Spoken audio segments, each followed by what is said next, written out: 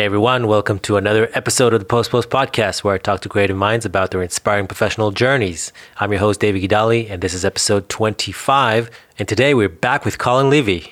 He was already here before, and he shared with us his amazing story of how he started as a Blender artist, and he met with the founder of the Blender Foundation and was flown to Amsterdam to direct the Blender short, and then he went to work at Pixar, and then he left, and then he directed another Blender short. And he's worked for the last 6 years on a short film called SKYWATCH, which we didn't really get too deep into because I didn't want to spoil it. But now SKYWATCH is out, and now we can talk about it with spoilers and get into the nitty-gritty detail of how he made it happen and how he got the amazing cameo. And because it's a spoiler-ridden episode, I will tell you right now that the cameo is of Jude Law. So we're going to talk about how he got Jude Law into this episode and about so much more, and what he's hoping to do with his short. And I can also add that since we recorded this episode before the short came out, we didn't really know how things are going to be shaping up. But I can tell you now, the short has been out for a few weeks, and it already got him into some interesting pitches. There's no formal news yet, but there's a lot of promising things.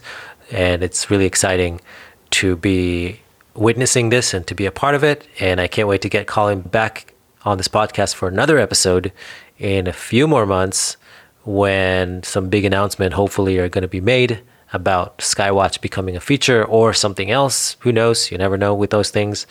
But that's really exciting. And I can't wait to share it with you. And if you haven't yet, then check out SKYWATCH. It's out now on YouTube. Obviously, there's going to be a link on the podcast page, and it's going to be featured. And he also released a really cool VFX breakdown and a really cool sort of tutorial to how he got Jude Law on his short, which is really cool. Of course, it's a little bit repeating stuff that he already said on the podcast, but it's really fun, and I really encourage you guys to look at it. It'll also be embedded in the episode page. And that's it. Without further ado, I give you episode 25 of the Post Podcast.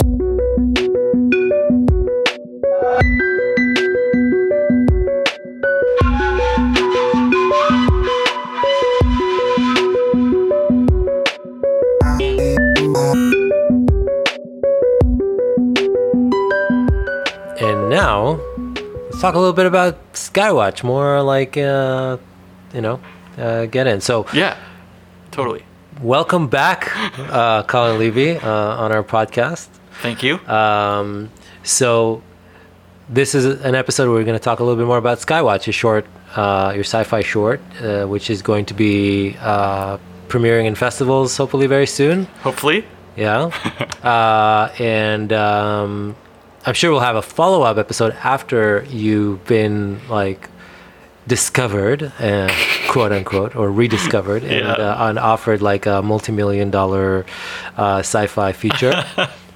Because from what I've seen, this short, I think it's a winner. I think that it's going to do what you want it to do, which is to convince people, namely, agents and producers, that you have the chops to direct a really cool sci-fi film, and that they would probably be making a good decision and a good investment in doing a feature. And I think that that's a great accomplishment. Of course, thank you. No one knows how things will unfold, right? But I think you got a really good shot at this with SKYWATCH, to be honest. And I'm really anxious about it.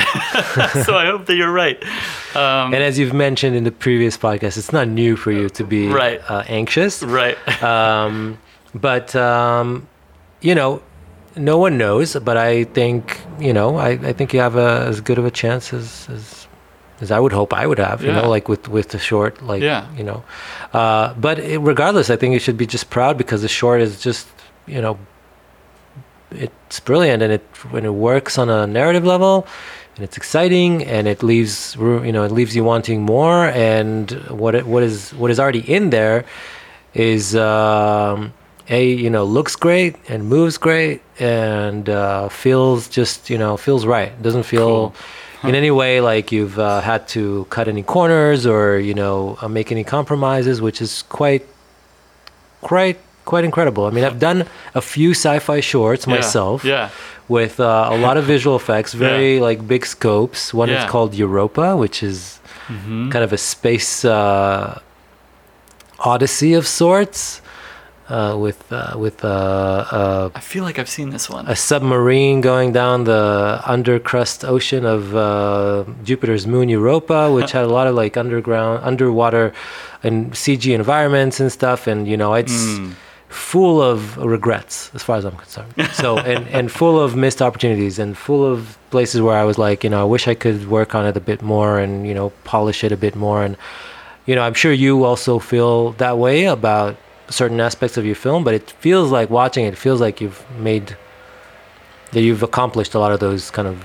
Thank you. Yeah, I mean, part of that is just a byproduct of working on it for so long, for 6 years, as I mentioned, right, in the previous episode. And it is also the most expensive project that I've personally undertaken. And I've also really been fortunate that the core team has been extremely supportive, and my visual effects supervisor Sandro Blattner and my producer Andrei Danielevich have really believed in the project since day one, and have really helped push it to be that quality. And on previous projects, there have been different priorities, like getting it done. Right. Like, okay, it's been long enough, but these guys are as perfectionistic as I am. So I'm, there are plenty of things that I know that I could do better, and scenes that are a little bit clunkier than I wish they were. And, emotionally, I wish we cared about these characters more. I mean, it's always a challenge when you're dealing with a short, and you're world building and you're doing all this stuff and you're balancing, pacing and all this. But, there's flaws, plenty of things I would love to do differently. Right. But on the whole, I'm really proud of what we were able to achieve visually and story-wise, and I think it does hold together. I think it's a fun ride. It totally does. And I mean, I do feel like you've been able to create some compelling characters there. I mean, they kind of care about each other. There's this moment of like one of them kind of coming back to rescue his friend, but right. And as you say, it's a short. And when I looked at it and I saw that it's 10 minutes, I was like, yes, thank God. Because I think that a lot of shorts are too long. Mm-hmm. 10 minutes is still long. I wish it was closer to 6, for the internet, because yeah, but I think still in the double digits. If I could have squeezed in 9 minutes and 50 seconds, even that would, I think, have had a psychological effect. Personally. That might be true, but I would say probably more important than the difference between 10 minutes and 6 minutes is the fact that you start with a strong visual. The first 20 seconds of the short are very visually impressive. There's something you're doing there with establishing the world and the technology that is kind of at the center of the piece of the short, which is this drone shipping technology. Yeah. In the form of this little ad. Yeah, and the ad looks amazing. I'm like, how did you shoot that thing? Thank It's you. the camera kind of rotates around these houses and like. We built a custom rig with carbon fiber and did a bunch of paint out work to remove the rig. But it floats. The camera floats over furniture, and we just kind of pushed it on one side of the room and then caught it on the other side. Wow. And I was really excited to build that rig specifically for this shot. Yeah. No, I mean, it's incredible. I have so many questions. You probably have some behind the scenes images that I'd love to see. Yeah, I'll have to send you some stuff. Yeah. But that's, when you watch something like this, I'm like, wow, okay, so this is just an ad for the it's not like the most important story beat, but I think it's a smart place to invest a little bit more energy, because that's the opening of your film, and that kind of establishes the tone and the world, but also it establishes you as a director and what you're all about, and how far are you willing to go, to accomplish your creative vision, and not to make any compromises. Like, the first 5 seconds I think are particularly important. I know just from experience watching YouTube videos, and so putting a lot of emphasis on, like, is this gonna hook an audience? And I think I chose to do that more from a production value standpoint, or like just an interesting cinematic choice with this camera move, But you're also looking at a piece of technology you've never seen before, and so I hope that there's some questions like, well, what is this? What is this? That kind of hopefully people keep watching. Right. Yeah. Because on YouTube, there's a billion other things you could be watching. So that's part of my anxiety about releasing this thing online, because I'm not don't have a million subscribers on my channel or anything. It's just hoping that the people can find themselves watching this thing and make it to the end and watch it and share it. And so what is your strategy as far as like releasing it online? Are you now that you have a cut that is finalized and you kind of start essentially showing it to people and get reactions? What's your strategy? Or and just to let the listening audience know, it is currently August 5th. Right. It's a good point. Yes. Good thing to so point this out. is months, I think, before we'll end up releasing it, and we haven't picked a day. And I'm thinking it'll probably be sometime in October, but I really actually have no idea. It's partially dependent on the festival plan and how serious we are about getting some sort of world premiere, at a decent festival. Yeah. And ideally that premiere happens, first before an online release and that kind of thing.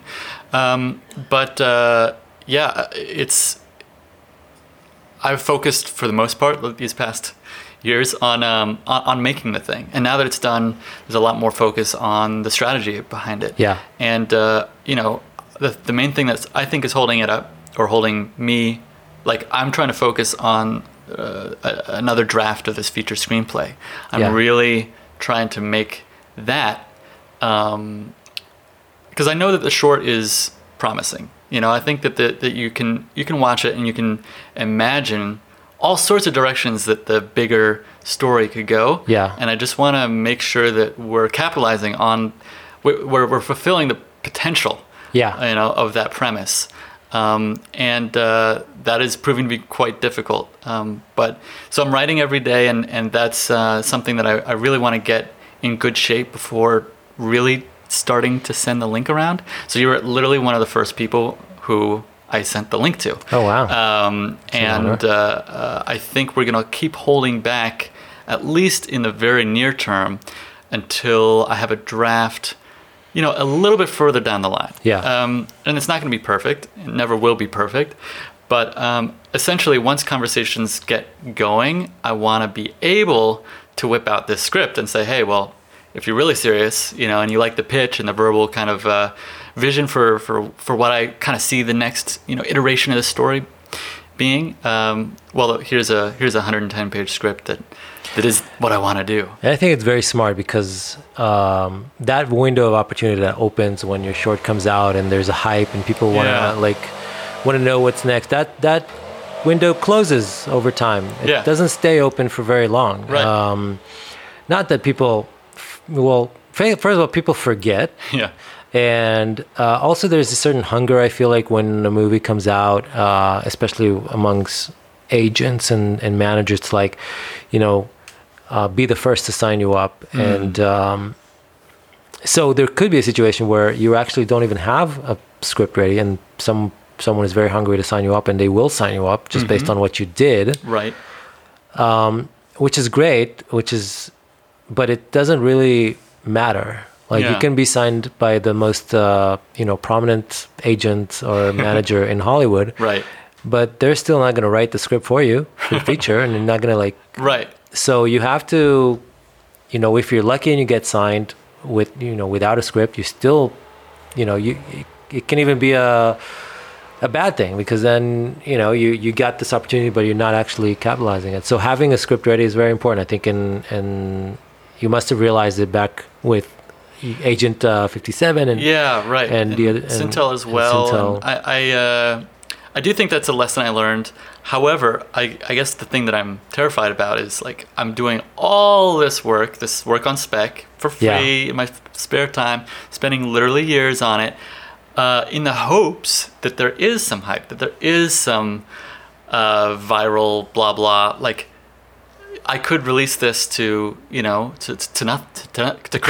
Yeah, exactly. And hey, crickets is an emerging new audience. VR experience. No, but yeah. I mean, I I feel you. Yeah. So it's because I have friends who kind of go the opposite way, who will literally sell a pitch. They have almost nothing but a big idea, but on on sort of the maybe the backbone of their previous work and their track record, whatever. And their confidence in a room, they can get in and they can kind of sell the big idea, and then they get paid to write the script, or they get, they sell the concept, and then it goes into development with that, production company or whatever it is. And I just know I'm not capable of doing that. I'm like not good in a room. I have no experience pitching. Like that's part of the process that I'm about to find out, like what it even is. But I think that I'm like I mentioned, I just want to be as prepared as I possibly can be. Yeah. And so, in addition to the proof of concept, I want a pitch deck. I want a treatment and a synopsis, and I want a future script that you can read. I want there to be no reasons why someone would say, "Oh yeah, I don't know if he's got this together." Like. I want to give them no excuses to say no, basically. And are you writing the script with a writing partner? I have a writing partner who I met at Pixar, and he's based in the Bay Area, so we basically Skype every week. And our collaboration has evolved quite a bit over the last years, but he's been indispensable and we're definitely co-writing. Wow, that's great. So yeah. And does he have any pitching experience? Not really. No. The both of us, I think, came. It's like this was not our job description at Pixar, okay, gotcha. And he is doing a lot more like children's books and middle grade novel type writing work than screenwriting. I see. Yeah. And so he's placed really well in some screenwriting contests and that kind of thing. But in terms of selling projects, getting in the room, that kind of thing, it's all new to him as well. Yeah. And I would say same for my producer. We're all kind of in the same boat, hoping that this project can put us in those rooms. I see. And you mentioned it was the most expensive short you've made. Is this kind of self-financed, or did you get some Partially. kind of... I was very lucky to get a independent financier on a short, which never happens. It is very lucky, yeah. And I am still pinching myself, and just I'm hoping that it ends up being worth it to this guy. Yeah. But he's been a huge supporter of me and this project, and a believer in in its future.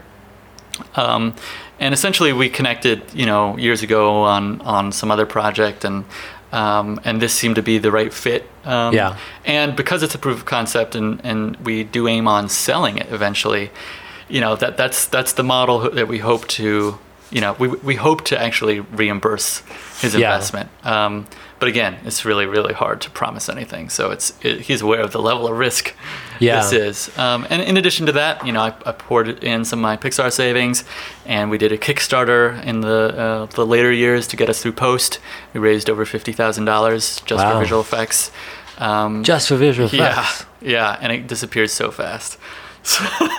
Even though you did most of it yourself? Or? Yeah, ultimately, the brunt of the load was shouldered by me and my visual effects supervisor, Sandro, who worked at Method for 8 years and is now at Zoic, and he's a visual effects supervisor in TV right now, and he's just incredible. And he did probably 80% of the compositing on the whole. Oh, wow. Yeah, on the whole short. But some of the CG work from sort of the design, modeling, and shading and rigging of the drones, and the actual animation, character animation.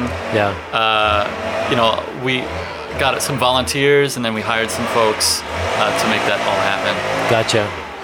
Yeah, we just literally have someone blowing wind outside the window, because it's Gardner time still here in North Hollywood. That's okay. So it wasn't just a one-man job, essentially, is what you're saying, right. As far as the VFX goes. I was very lucky to have a pretty sizable team of volunteers, and people came and went, in post, and a lot of long-distance collaborations. Yeah.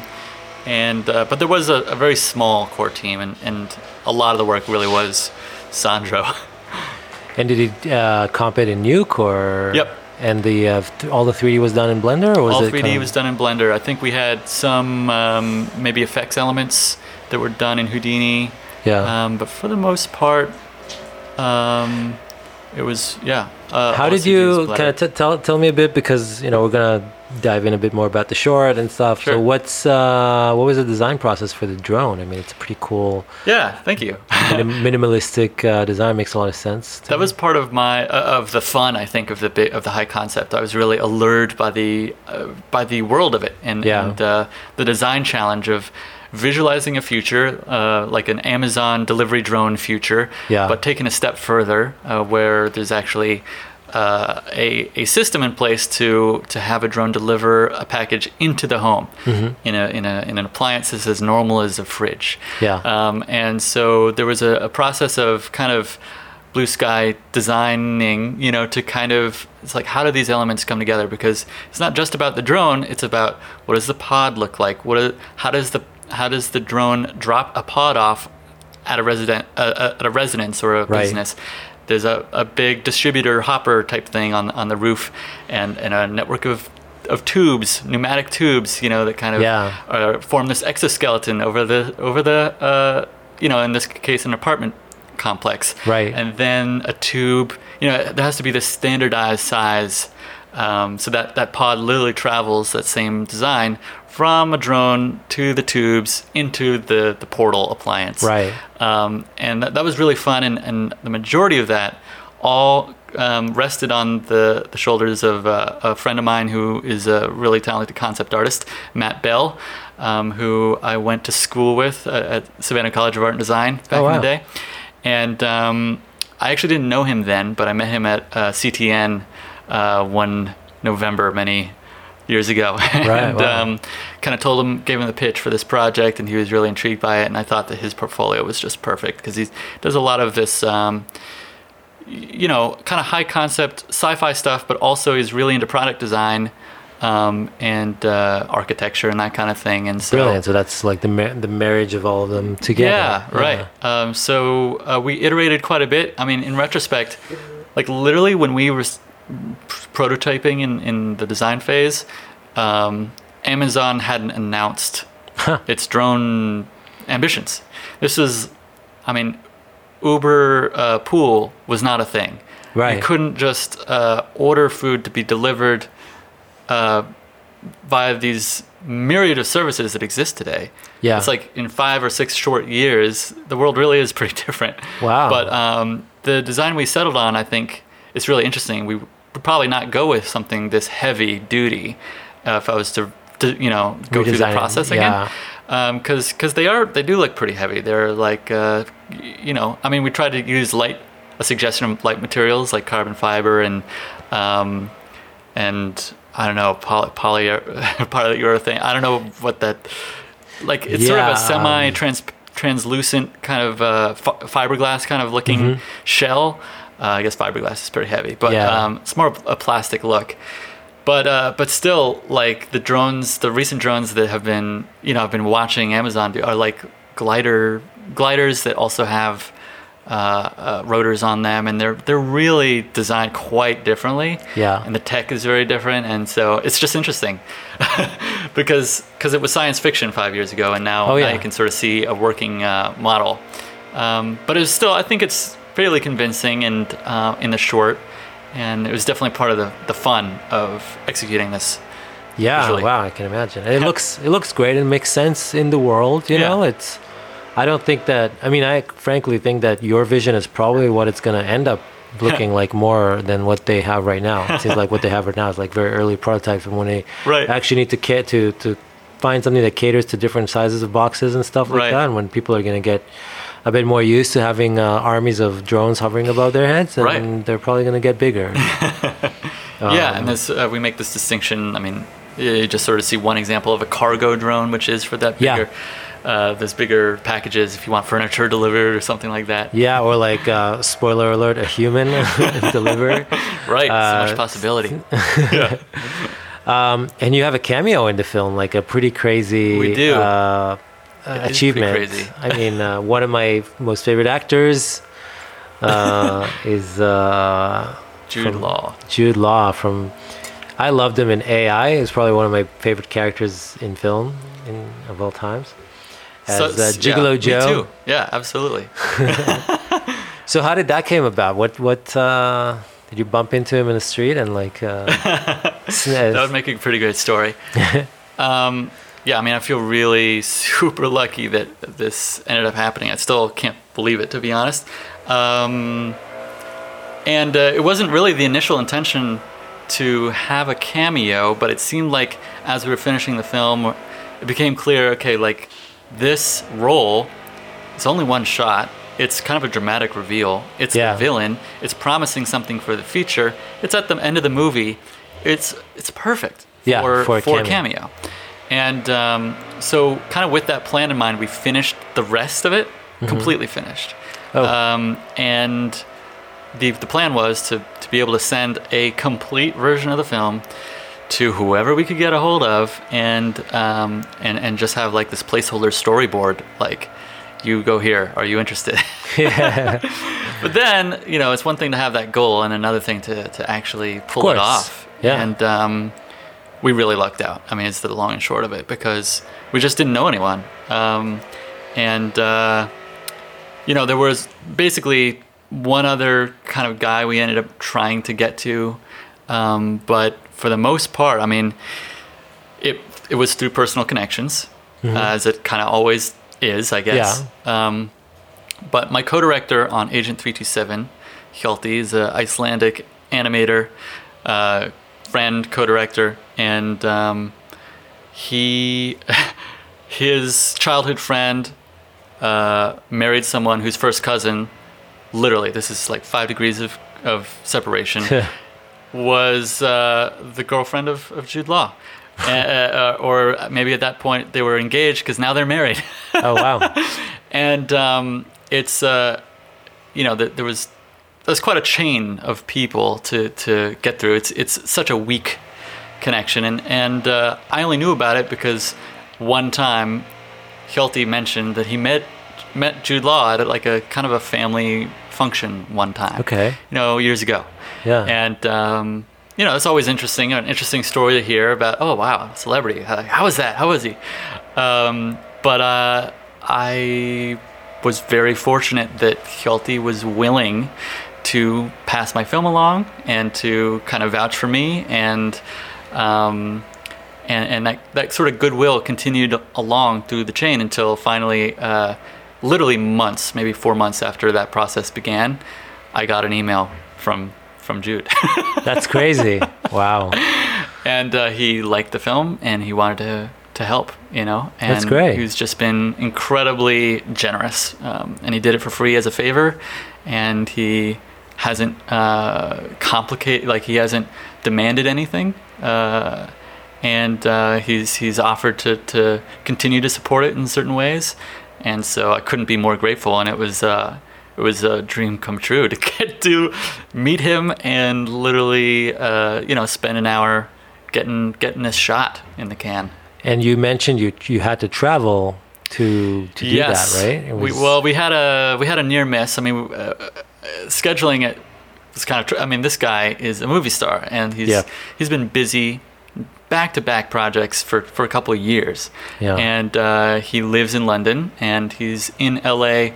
Every once in a while, as his schedule demands that he is. And I think, back in March or April or something, he was doing press for Captain Marvel, because he's in Captain Marvel. Oh yeah. And we were trying to maybe get together. We were making plans to rent a studio space and put a small crew together to kind of like be available in case he could free up an hour of his time. Yeah. And it was a very casual thing, and it kind of had to be.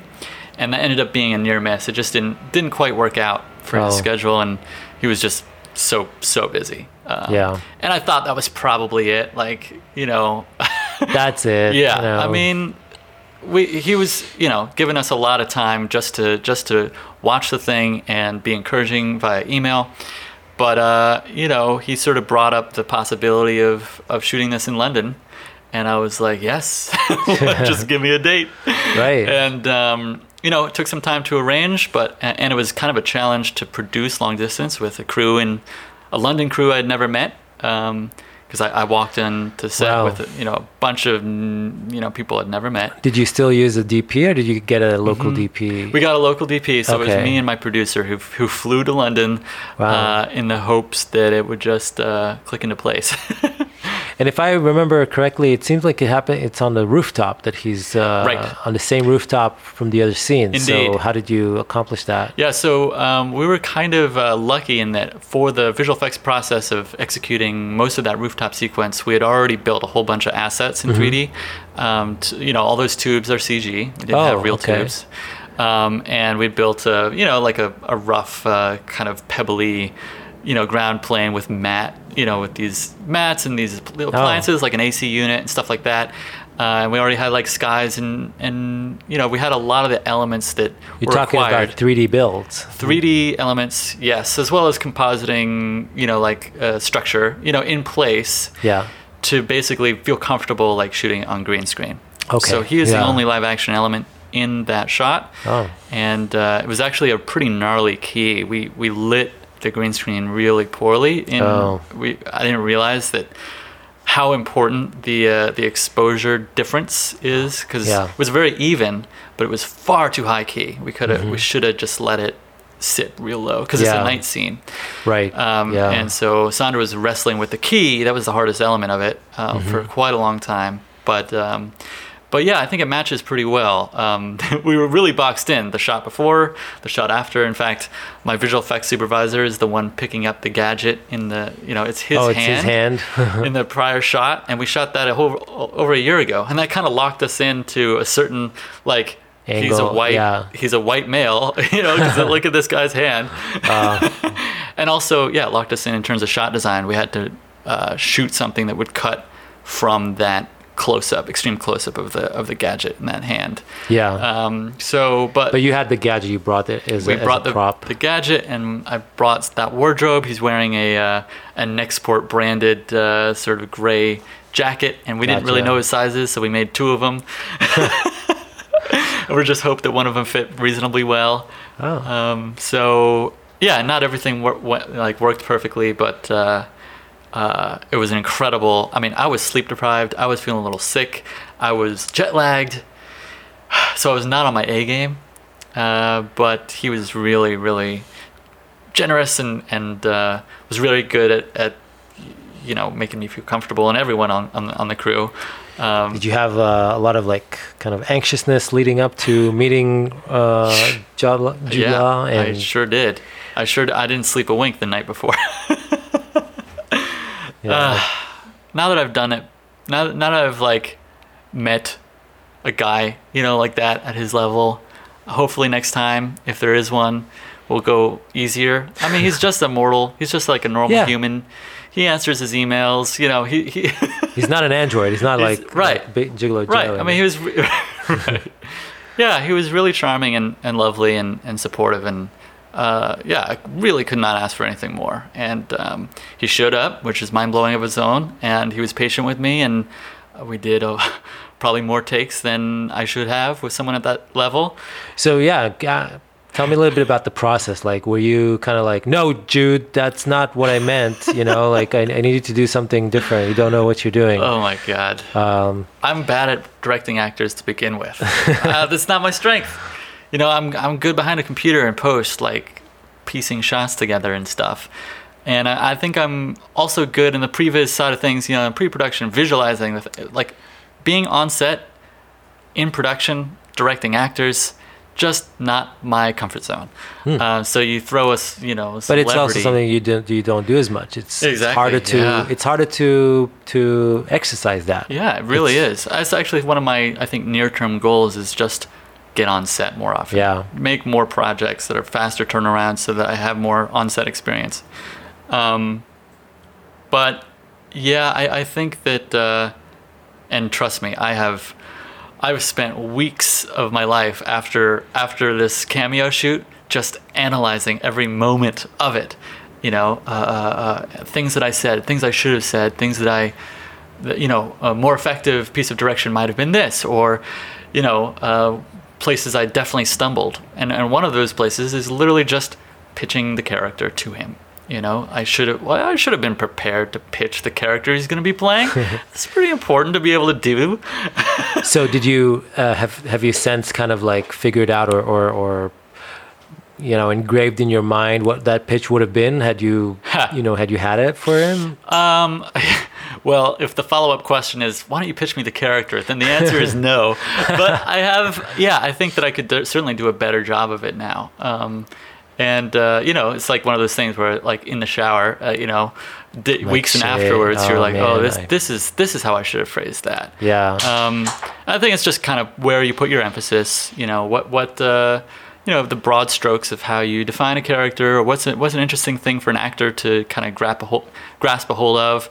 And then when it came to the direction itself between takes, I think I was fairly ginger about it. I think we did a lot of takes, unfortunately, for technical reasons, for camera and focus and it was a complicated shot. It's kind of like rotating around him, moving. Yeah, it's like the timing of the dolly move with the raising of his hand, and then how long do we settle on his face before he says the line? He raises his hand to his earpiece, and it's a little bit. I mean, for a guy like that, it's this is bread and butter. You can block that in 30 seconds and he's got it. But I think because it was a probably fresh used crew to it being blocked pretty fast. Yeah. Yeah. Right. With just moving.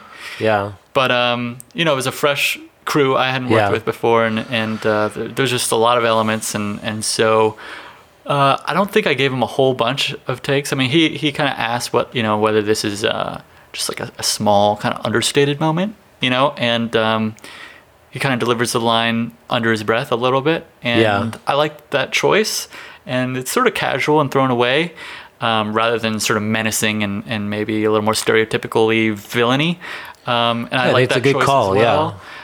So for the most part, he had input on a lot of things, including like his hairstyle and the tie and stuff like that, and so and I liked all those choices. And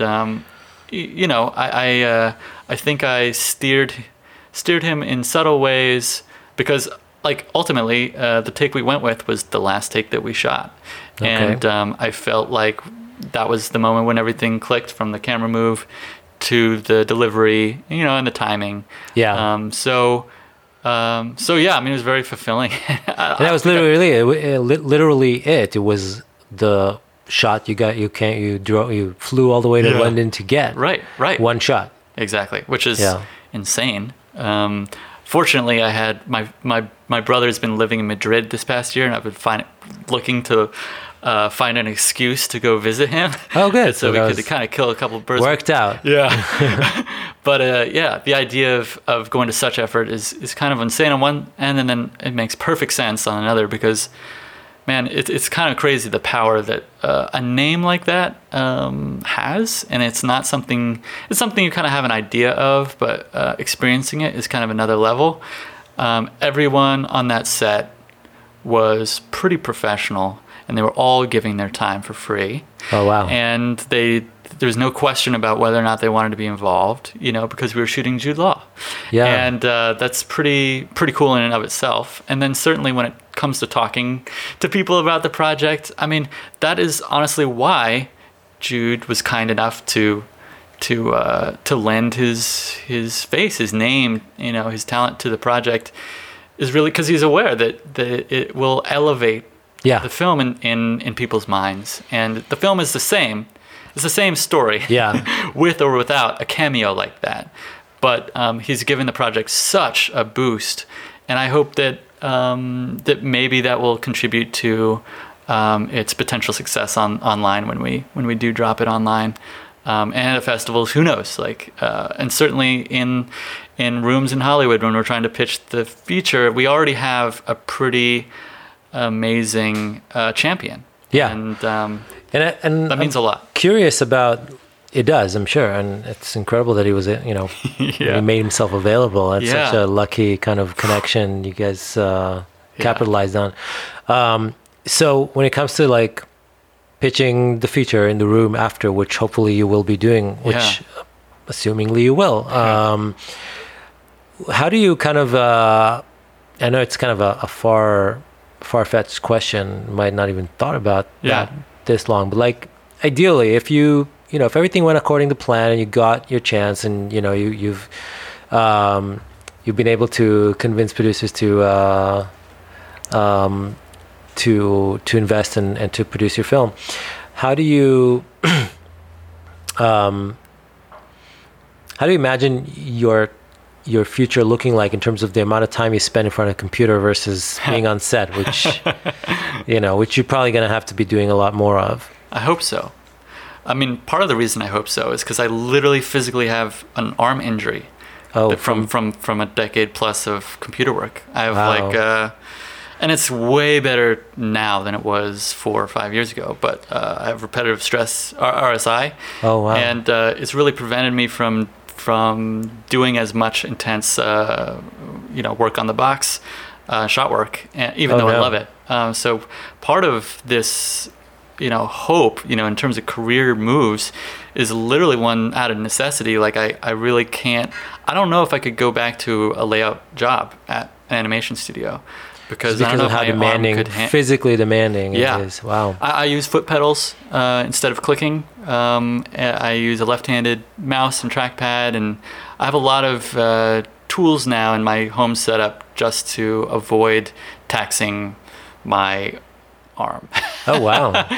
And I actually saw a behind the scene video from, I think it was one of the Blender films you directed. Yeah. And I noticed you working with foot pedals, and I thought it was like, oh wow, that's like a fancy. He's using both hands and foot pedals, and he's like, like 10 times probably more. It's really actually way less efficient. My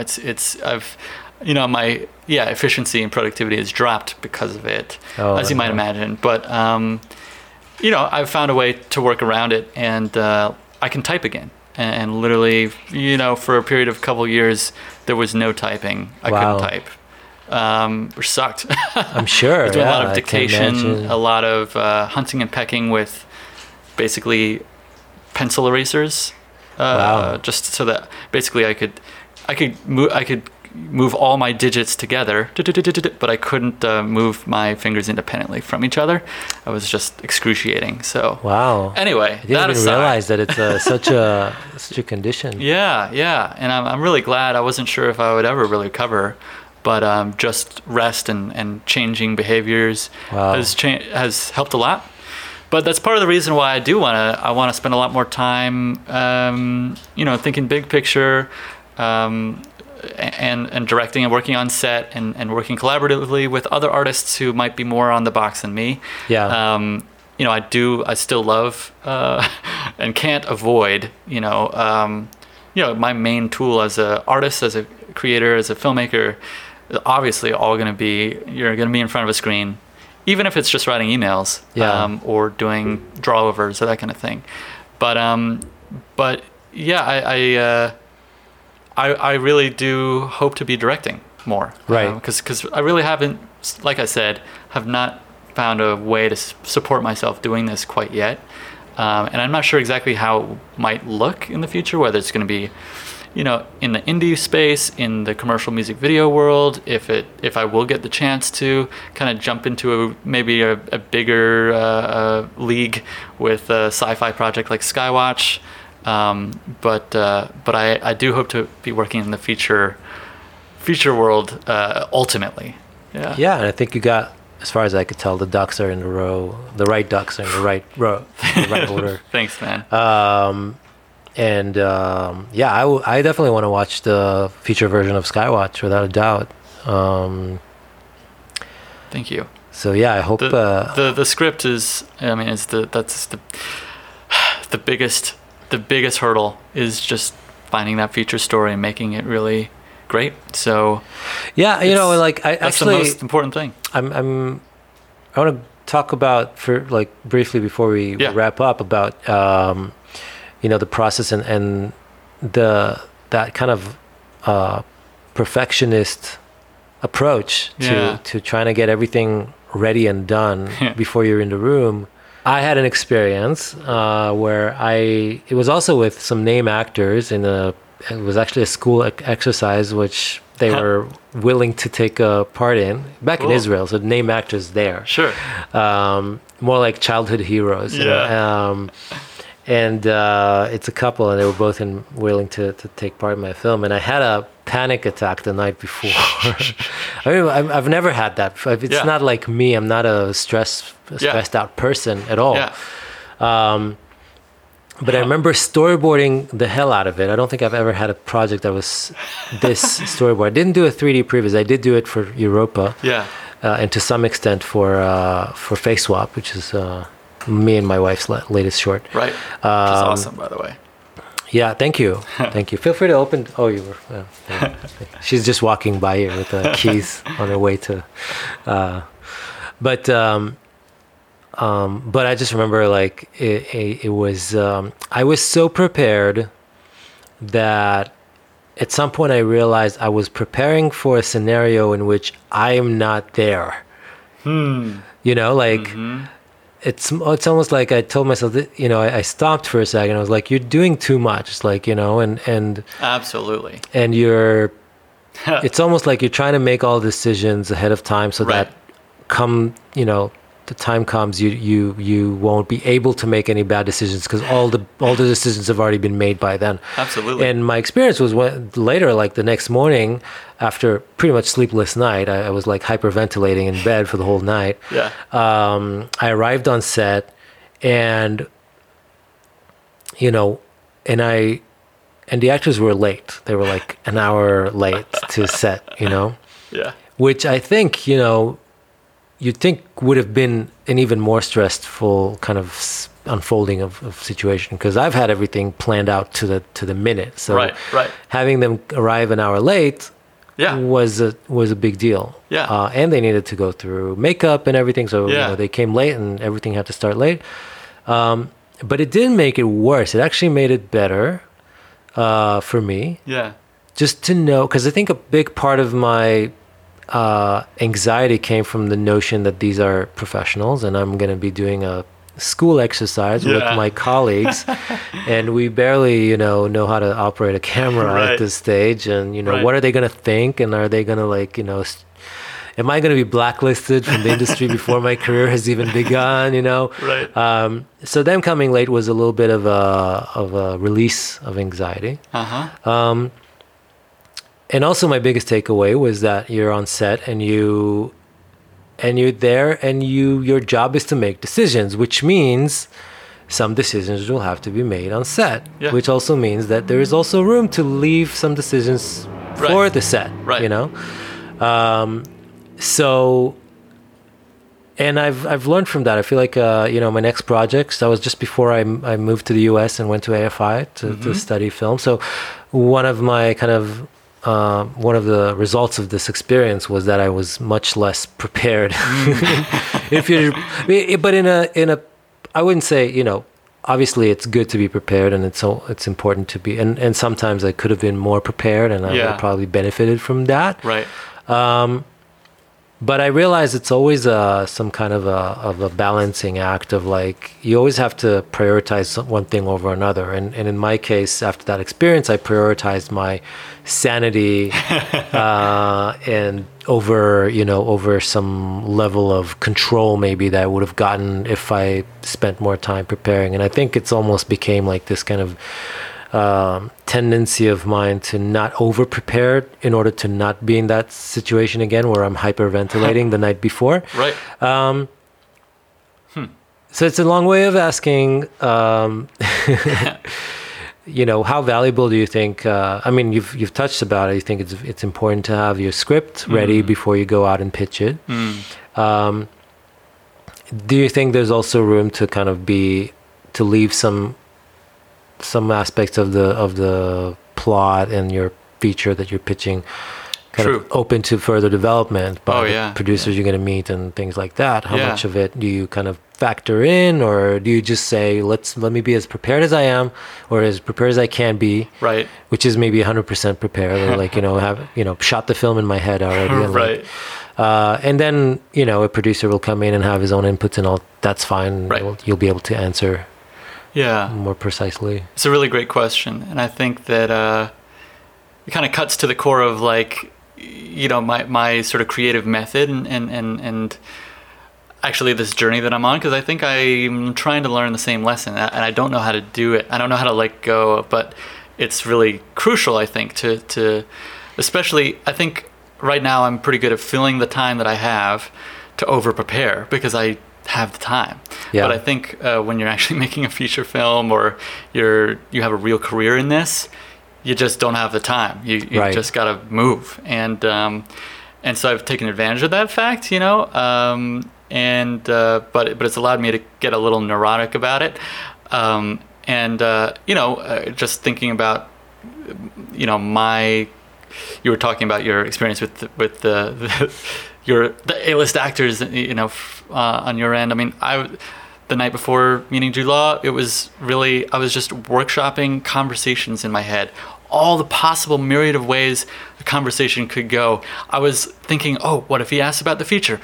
How I'm going to pitch the feature to him? Of course that never came up. Right. We're not there to talk about the feature film. Yeah. It was useless work. It was useless anxiety and preparation that would have been better spent elsewhere in more practical ways. And couldn't help it in that particular case. I think with the script, my goal with that is to push the ball as far along as I possibly can, and because I'm terrified that it won't be good enough. Yeah. To grab a hold of the imagination of a producer, or for its merit, or its emotional qualities to really come through. I mean, I do think it just objectively needs a lot of work, and I want to get it as far as I can. But I am also very open to and expecting that the script will need to be rewritten, or it will need to be adapted to suit the preferences and the goals of whoever it is, the entity, the producer, the production company, the studio, who wants to potentially develop it into a feature. Like, I guess I'm not expecting that this is the shooting script that I'm writing. Yeah. But I look forward to being paired with a writer with credits who the studio trusts to kind of like give it a new, fresh take that a studio creative exec wants or whatever. So yeah, I don't know. I think I just owe it to myself, I think, to do as much as possible on my own, to try to feel confident. I think a lot of it comes down to personal confidence in the room. Like, if I think it's not yet ready, then I'm not going to be able to pitch it well. Right. But if I think you could actually just shoot this. Like, this is pretty close. Then I think that will just come through in how I talk about the project. Yeah. So I think it's kind of more working on yourself, almost, as in like, the more prepared you feel, the more confident you'll be in the room. Absolutely. I think it makes a lot of sense, and it's the right way to go. Another question I just had, you've started working on this short about 5 or 6 years ago, you said. Yeah. You were inspired by shorts that led to people's feature film career at a time when that seemed to happen a lot. Right. Have you noticed since then, or since your inspirations, or since you've started doing this, new trends in how the filmmaking or the industry is approaching similar situations like shorts and have you also considered doing pitching your project as something else than a feature, because features themselves seem like the industry itself has evolved, and there's other avenues as well. There's been a lot of movement, I think, evolution in Hollywood since I started this thing, and I'm actually not the most tapped in guy, into the trends and what's going on this week, sales and projects, and don't Variety is not my homepage, but it's not. Shame on you. I do feel like there's probably less of these proof of concepts that are getting picked up. Yeah. There's not a whole lot of original sci-fi being made. The original sci-fi that is being made seems to be on streaming services, Yeah. and I actually feel like a lot of that stuff doesn't necessarily penetrate the market. It's like stuff that I kind of need to search for. Right. There's a few really great examples of, like, I just watched I Am Mother on Netflix, which is a first-timer. I haven't seen it, but it sounds... debut film of... it's a great sci-fi, low budget, but high production value film, and I was very impressed. And to be able to make something like that would be amazing. So I think that... But it's a feature. So it could have been also theatrical distribution? It could have been, but I think because it was acquired by Netflix, it probably had a festival run, but probably didn't get a release, even a limited release in theaters. I'm not actually sure in that case. But certainly I've gotten that question a lot recently. Could this be a show? Could this be a limited series or something? And I am very open to that conversation. I don't watch much TV, and I'm a sucker for endings. So when it comes to TV, I would definitely prefer to structure it in a very concrete, this is one season that has a satisfying ending kind of way. And I think there's a lot of story to mine because I've done so many drafts of this, and I've developed a lot in terms of character in the world, and I think it could certainly be adapted. But just because of my personal preferences as a viewer, it's easier for you to get a sense of the structure of a feature than it is for TV. Absolutely. I think, right? I'm just more familiar with it. Yeah. More confident about it. And would be more excited to make a feature, but I'd much prefer to make something than nothing. Well, and it might actually be more. It might be more successful as a series. Yeah. I remember just thinking about, because one thing that I remember that got me to consider series as maybe a preferable way to go is that you can, when you pitch a series, you don't have to know the ending. You're like, you can have an idea for the ending, but you really only, people only really expect to read the pilot. Yeah.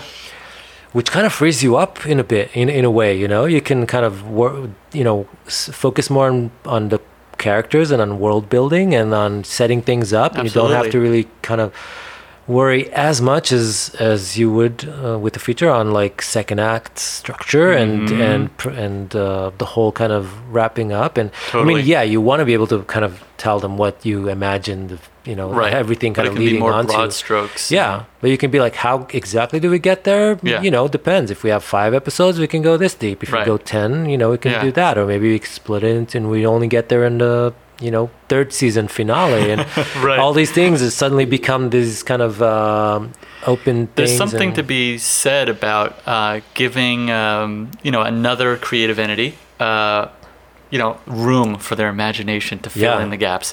That's part of the problem of writing a concrete screenplay, is like the short kind of promises a lot, but then it's like when this thing comes concrete and they read it, it's like, it's like hard for that not to be somehow disappointing. Oh, well, this is not really what I had in my mind. But if talking a pitch like that for TV that's a little bit looser, can kind of retain that and also provide a structure to make this thing a real project that's got a life beyond the short.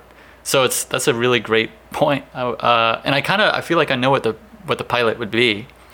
So it might not be a huge amount of work to reappropriate, kind of adapt it. Yeah, exactly. Nice. So that's another way to think about it, I guess. Good advice.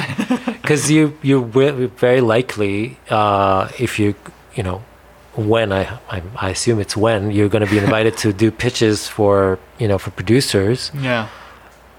It's very likely that some of them will be producers who are more involved in TV or streaming, and will be like, we kind of like it more. Think about something we have a slot in, for a sci-fi series for, I don't know, that this could fit into. And having never done it before, all of this is just it's just swimming around in my imagination is something that, well, I think it'll happen, but I literally have no idea, like, what it's like, you know, to do that. I've been there's a whole industry out there. Yeah, I haven't done that exact thing. I mean, I've been to rooms and I've been in pitches and I sold things. Yeah. Once, like I sold things in plural. Yeah. You know, like I sold a thing that ended up not amazing. You know, ended up not going through because the budget wasn't right. But so it was like that in and of itself, though, that's amazing, dude. Thanks, but I was very lucky to be in the room with the right people. Like I let the pitch be done by someone else. Yeah. Who has a lot of experience in pitching and in selling things, and I was just there to show my face and to show some tech viz that I did for the project. Wow. But I can say, was that a producer essentially, or someone?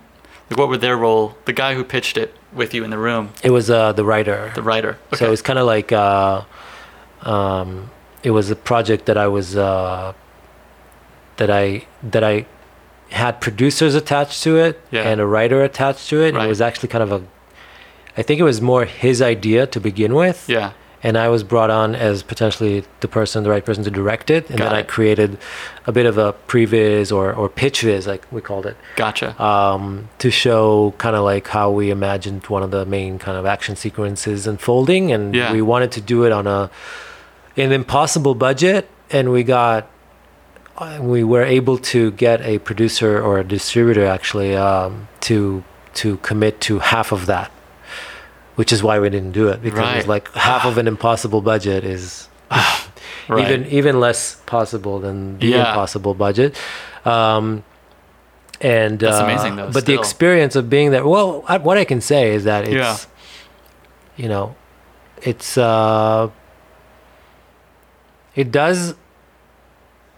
it is an art of its own. Everybody says pitching is an art. Right.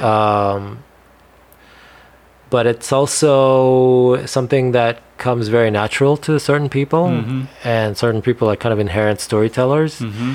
And from sitting with you here for 2 hours and 15 minutes now, joining both podcast recordings and some interruptions in the middle, you seem to be capable of telling the story and like kind of presenting yourself and talking about it. So even though you don't have experience being in the room, this is a room. Yeah.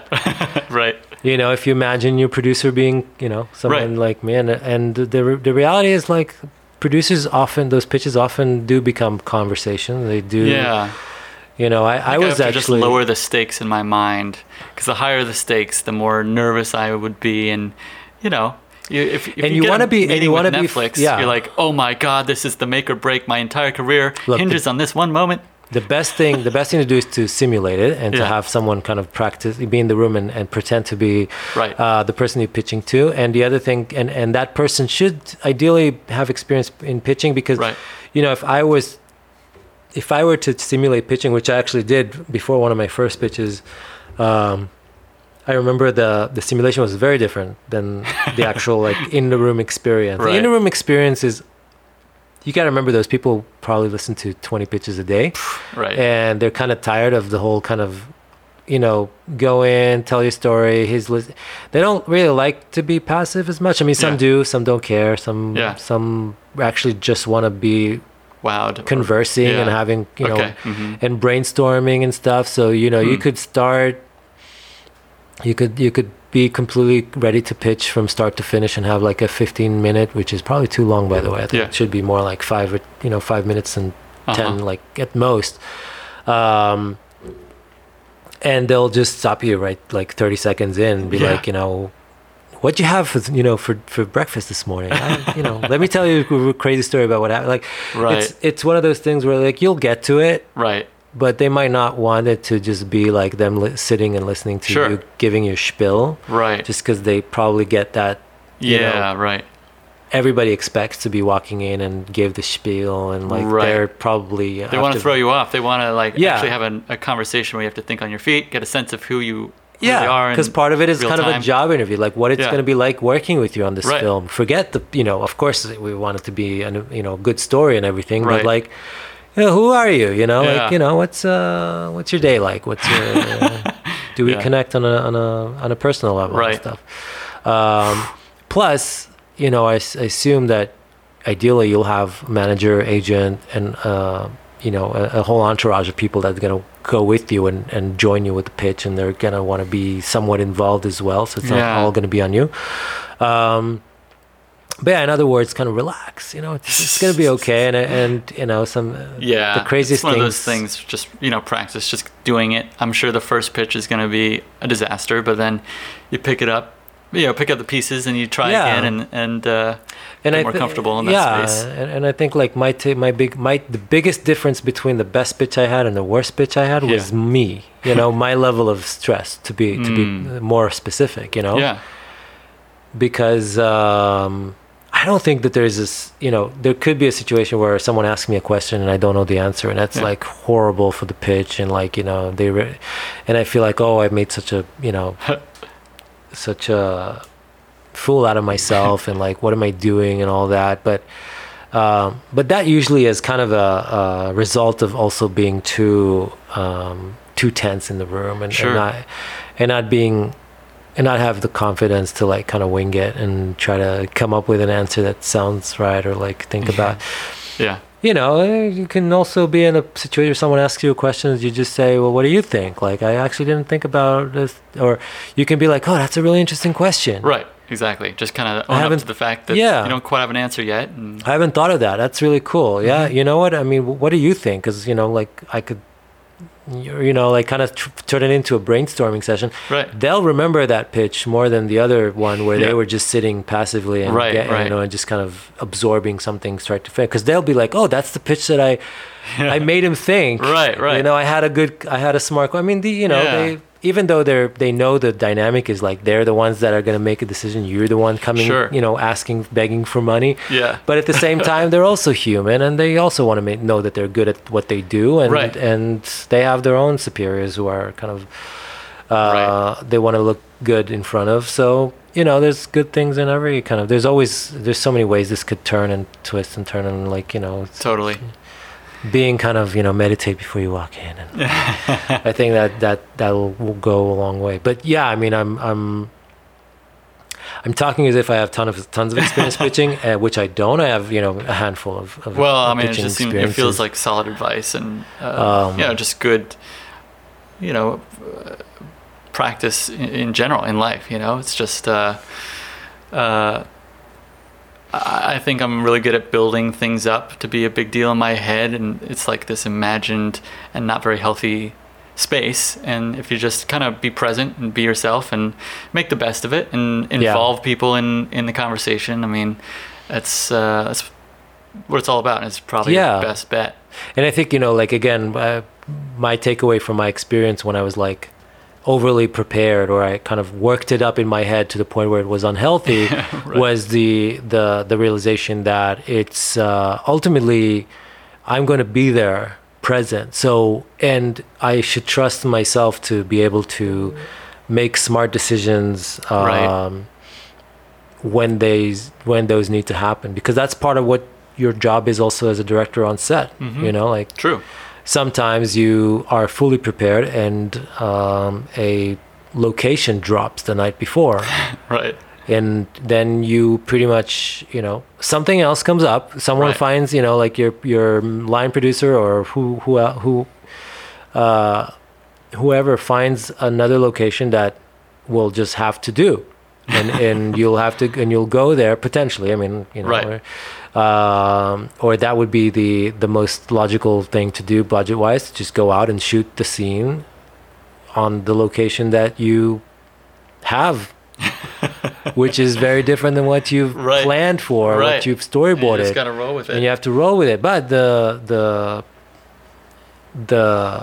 another takeaway is, I think that you're smart, and I think that, you know, maybe overworking in your head is not the greatest thing, but being prepared and having done that homework will definitely put you in a better position when you do come to that kind of crossroad where you do have to make a quick change of plans. Yeah. Because you already went through the process once, so you know what the story beats are. You know even if you can't put the camera where you plan to, or the location Sure. doesn't work the way you did, and that fancy camera motion, that fancy dolly that goes through the, Right.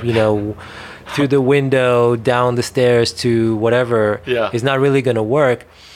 You know why it's there, Right. so you're much more likely to be able to kind of come up with equally cool or even cooler solution on a day, given Right. the location you do have, that will accomplish the same purpose Totally. that it did in originally. And, Yeah. and if you haven't done that homework, if you haven't kind Right. of prepared for what you did know that you have, then you might not be as equipped to make those kind of Totally. bold decisions on the Yeah. day. So it's like, it's really kind of you have to do both. You have to kind of overwork yourself to the point where you're like almost unhealthily kind of prepared and Right. And you don't trust yourself to make those decisions on the day, in order to be able to actually trust yourself to make those decisions on the day when you have to, when Right. there's absolutely no other choice. But Totally. but I'm really hopeful that when the time comes, you do get the opportunity to turn Skywatch and your future projects as well as your previous ones that also have been developed into reality, Thanks, man. and have the budget That's kind of what it all and the comes down crew to. Yeah. to not have to wing it and not have to rely Yeah. totally on Everything's your gonna go perfectly. yeah, exactly. There's going to be no stress. Jude Law as Yeah. the villain. Calling him That's awesome. the Wiper, or we called him the Wiper in that. I don't know if I think we did credit him as the Wiper in this short, but he's called something else in the feature. Oh, okay. The Wiper. The Wiper. So, Colin Levy, thank you so much for being on the podcast. Thank you for having me. This is the second installation, or the second part of a two-part podcast. This is going to come out sometime in the future. Ooh, Hopefully can't wait for that around moment. October, who knows, maybe later, to the kind of world premiere and viral explosion Sensation that is sure to be. of Skywatch. And because I've already asked you in a previous podcast, and people can go back and listen to it, but I will save them the time and remind them that they can find you online, Colin Levy, everywhere. Mm-hmm. COLIN LEVY You got it. on all platforms. And we've paid a lot of money to get Bribed another Colin Levy for their yeah. URL. Are you going around taking him out one after another? These hey, Colin Levy's out there. Better. There's a few I still don't have. I think Snapchat, Oh no. a few others that. Gotta get on it. Yep, one day. Send a drone. Yeah. Send a drone on them. Cool. Thank you so much. Yeah, honor to be here. Thanks so much for having me. And best of luck. Thanks.